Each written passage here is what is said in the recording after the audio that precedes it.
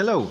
I would give you a tip for the times that are now when the rules have changed and a lot of things are not like they used to be.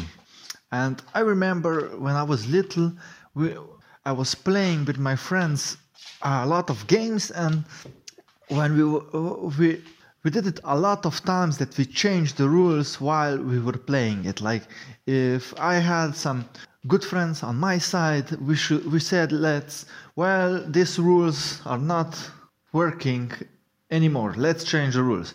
And didn't matter if all of the players wanted to cooperate. All that matters is that most of the people had to cooperate. And that's the thing. Like, if you remember, who wasn't having a good time, who was having a rough time, was the one who was fighting the rules.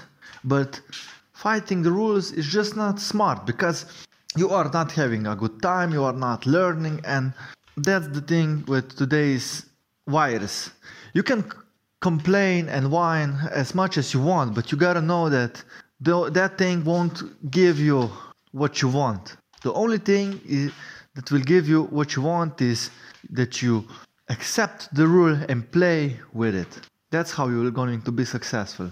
Because we can't help what virus is going to do next, which regulations will the states take. We can only do what we can do. We can't control what the COVID will do next, and what will the states, which rules will they take.